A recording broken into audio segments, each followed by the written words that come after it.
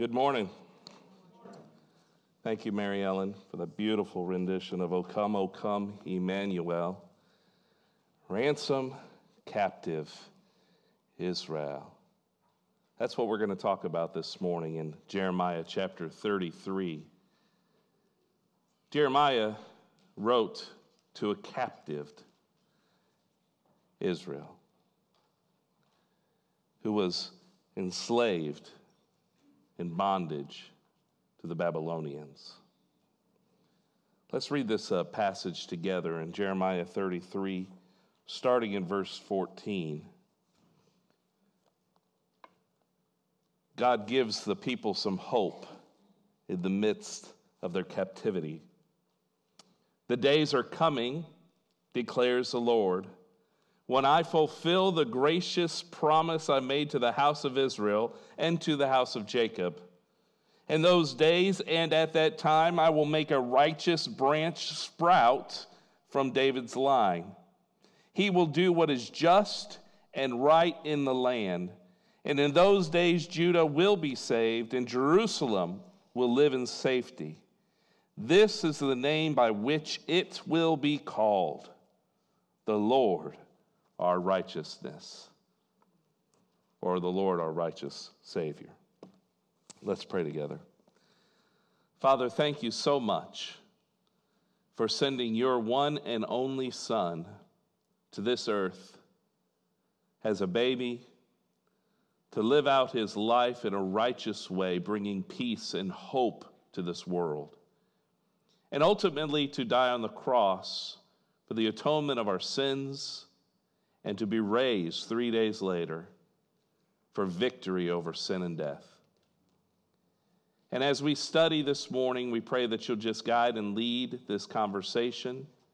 Teach us your ways, we pray in Jesus' name. Amen.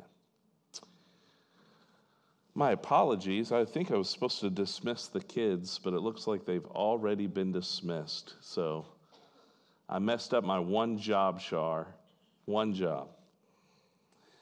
My wife and I, we're really into puzzles. Jessica, a little bit more than I am. She's pretty good at it, if you ask me.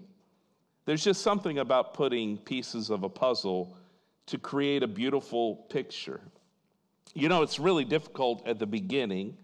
Everything seems so chaotic, right? But as those pieces come together, the picture begins to take form, to take life. We have a chaotic situation in Israel, the time of Jeremiah's preaching. He paints his community a much-needed picture of hope in the middle of chaos. Jeremiah was actually preaching while he was in prison. He was put in prison because he preached to the destruction of Jerusalem, which did happen according to the will of God. The people didn't want to hear that. They didn't want to hear that their sins had led them to that place. They didn't want to hear that God was trying to get their attention to bring them back to him. And therefore, in the middle of this chaos, Jeremiah offers us hope. These pieces of hope were difficult for the people of Israel to understand in the middle of that chaos.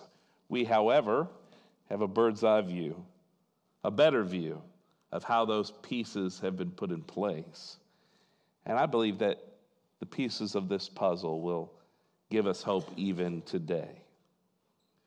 So if you want to follow along in your notes, I'm going to give you a few puzzle pieces to give us hope for today. The first one being this gracious promise that he spoke about.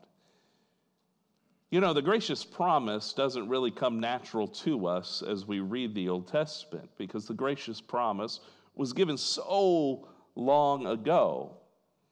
Jeremiah is saying that in the days coming, God will fulfill his promise to his people. And that promise was that they would always have a David on the throne.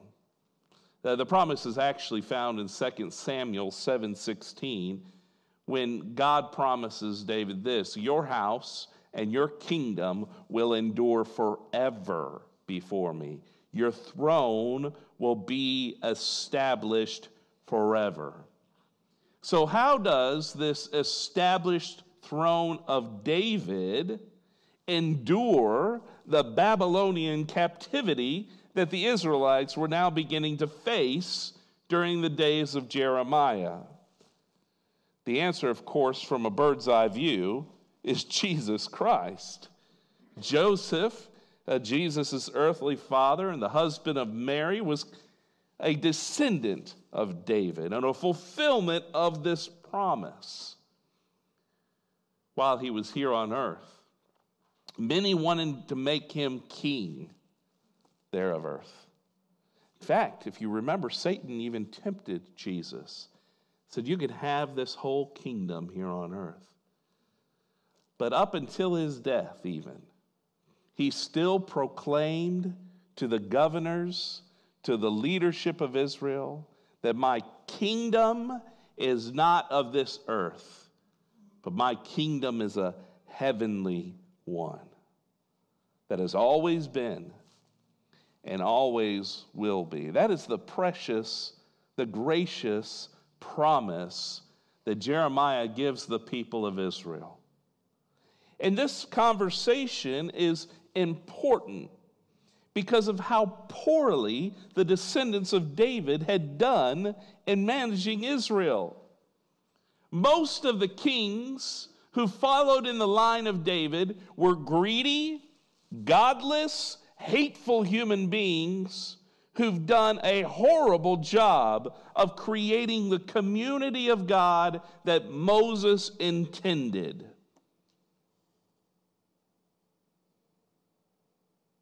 They were people of injustice who relied on man-made idols. Jesus, on the other hand, was a complete opposite. He lived a simple and selfless life. He loved both Jews and Gentiles. He brought communities together, created an incredible community in the church, right? He was full of justice and righteousness. And therefore, this promise found in today's passage was gracious, because Israel had never had such purity and goodness. It was a small sample of what this world could look like if we could just model our lives after him. The second piece of the puzzle is right here when he says, I will make a righteous branch sprout from David's line. In those days and times he's talking about, right? In those days and times. You know, Jeremiah is preaching the destruction of Jerusalem. He's preaching about a desert, a desolate place. A destruction of Jerusalem was inevitable. The people should picture a hot, dry, deserted place in their minds. And then they should picture that sprout. Right in the middle of everything that is void of life, there's that little sprout, that little glimmer of hope of new life to a desolate people. This righteous branch, this tiny little sprout, was, of course, Jesus Christ, who provided life in a desert place. Well, what do we know about deserts? We get thirsty, right? You remember Jesus talking about that? He provides a living water metaphor once of how his people will never thirst again. He is that sprout. That, of course, is found in John chapter 4. Let's read that encounter together. When a Samaritan woman came to draw water, Jesus said to her, "Will you give me something to drink?"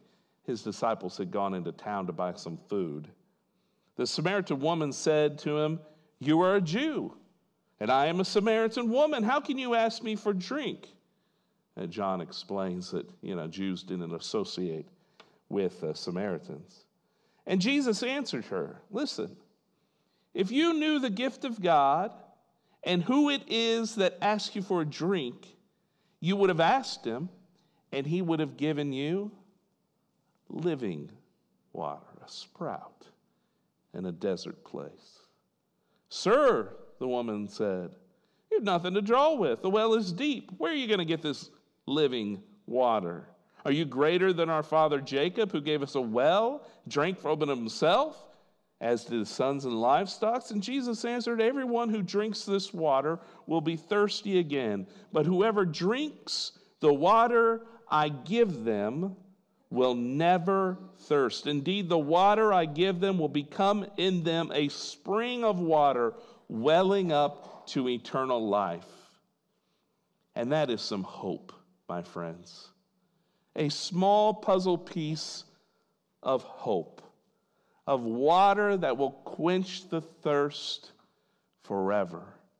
He is our life in the midst of a desert place. And so, Jeremiah gives us this puzzle piece of a king who will do what's right, who's righteous and good. He gives us this puzzle piece of a king, of a sprout that brings life. And then he says this odd thing here in verse 16. It says, in those days Judah will be saved and Jerusalem will live in safety. This is the name by which it's a feminine noun here. It should be she will be called, because it's talking about Jerusalem. The Lord our righteous. That Jerusalem will be called the Lord our righteousness. So Jerusalem is righteous? Now let's be clear. There is nothing right or good about Jerusalem. Keep in mind, Jeremiah is literally in prison because the leadership of Jerusalem has put him in there for unjust reasons. Babylon is about to destroy the temple and the city. The leadership of Jerusalem believe that because it's Jerusalem, because the temple is there, they're going to be safe. I believe the promise that God has here and what he has in mind is a new Jerusalem, a new kingdom here on earth. Might I say, he might be talking about the church, which helps us understand the context when Jesus has that famous conversation with Peter, when he says, and I tell you that you are Peter, and on this rock I will build my church, and the gates of Hades will not overcome. It's not Peter that he's going to build his church. It is the statement that Jesus Christ is the Son of God, in which his church will be built and established forever. And the church becomes a very important place for righteousness, for justice, for goodness. At least that's how it was intended. That's how it was intended. 2 weeks ago, I had an opportunity to speak at Emerald Youth for the teenagers there. It was quite a task. I'm not used to speaking to teenagers, but I gave it my best shot. And I talked about Joshua. Joshua is a really neat story in the Bible. Joshua is very similar to Jeremiah.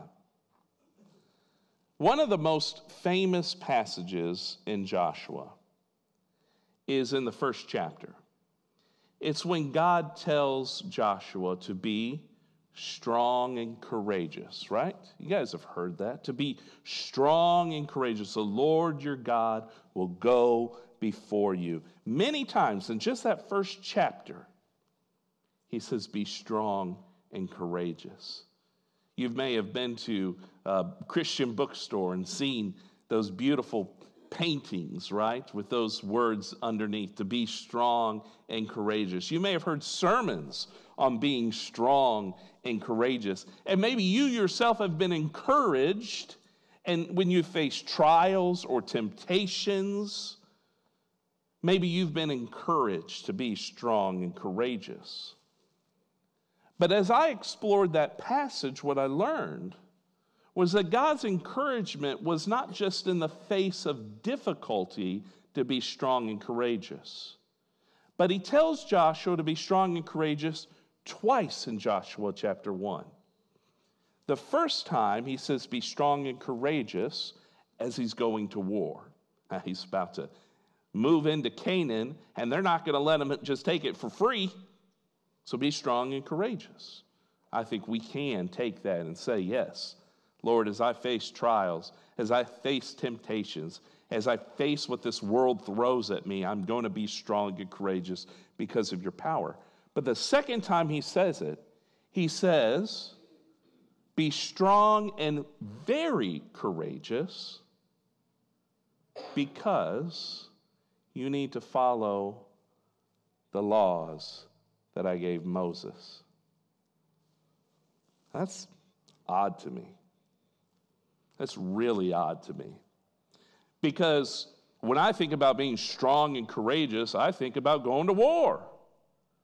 The bravest, the strongest, the most courageous. But God tells Joshua to be strong and very courageous in creating this community that is going to be a community of justice and love, and a community that relies on each other, a community that's going to look completely different, right? A Jerusalem that is righteous is what God intended for Israel.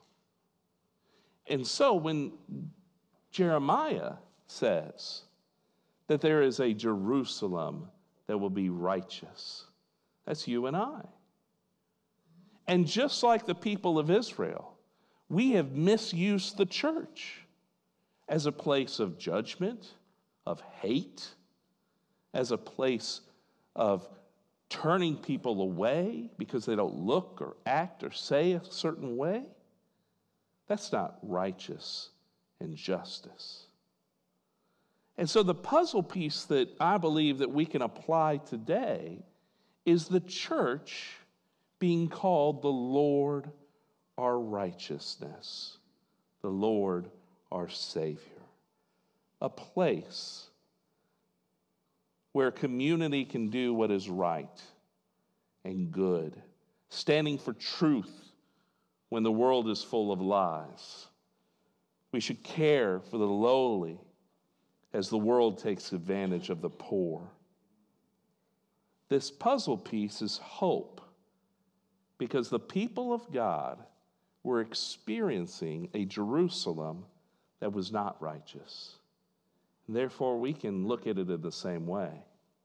In the times that we see the church not being righteous.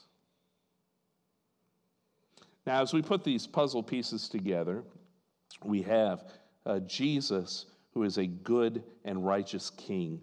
We have a kingdom that sprouts from the middle of a desert. That is Jesus when he was born. And now we have hope and new life that exists in the world, exists in the church as it spreads hope and peace and love in this world. And it's for that reason that Jesus came to earth as a baby. And it's for that reason that God left his throne. I love the next song that we're going to sing. And I want us to reflect on this song as we move into our time of communion. The chorus goes like this: how many kings stepped down from their thrones, and how many lords have abandoned their homes? How many greats have become the least for me? And how many gods have poured out their hearts to romance a world that is torn all apart? And how many fathers gave up their sons for me? That's a beautiful piece of a puzzle. of hope in this world. And today, as we celebrate around the table, can we reflect on this picture of hope given in the birth of Jesus Christ? Let's reflect on the new covenant sealed in blood for the salvation of our souls. Let's reflect on the resurrection and new life given to us. Let's reflect this morning on Jesus. As we sing this next song, I invite you to go to one of our 3 communion stations. There's 2 cups in each of the trays. You can take the 2 cups together. On the bottom is the bread and on the top is the juice, and take it back to your seat as we reflect, as we sing, as we worship. And then we'll take that communion together. Let's pray. Father God, thank you so much for your Son, Jesus Christ. I'm thankful that you gave up your throne, that you sent your only Son here to the earth, that you allowed him to die for our sins. And I pray, Father, as we celebrate this morning and as we reflect, I pray, Lord, that you will transform our hearts and minds to be more like you. I pray, Father, that it will transform the way we live in this world and give us hope as we face life from day to day. Father, thank you for Jesus. And we pray these things in his name. Amen.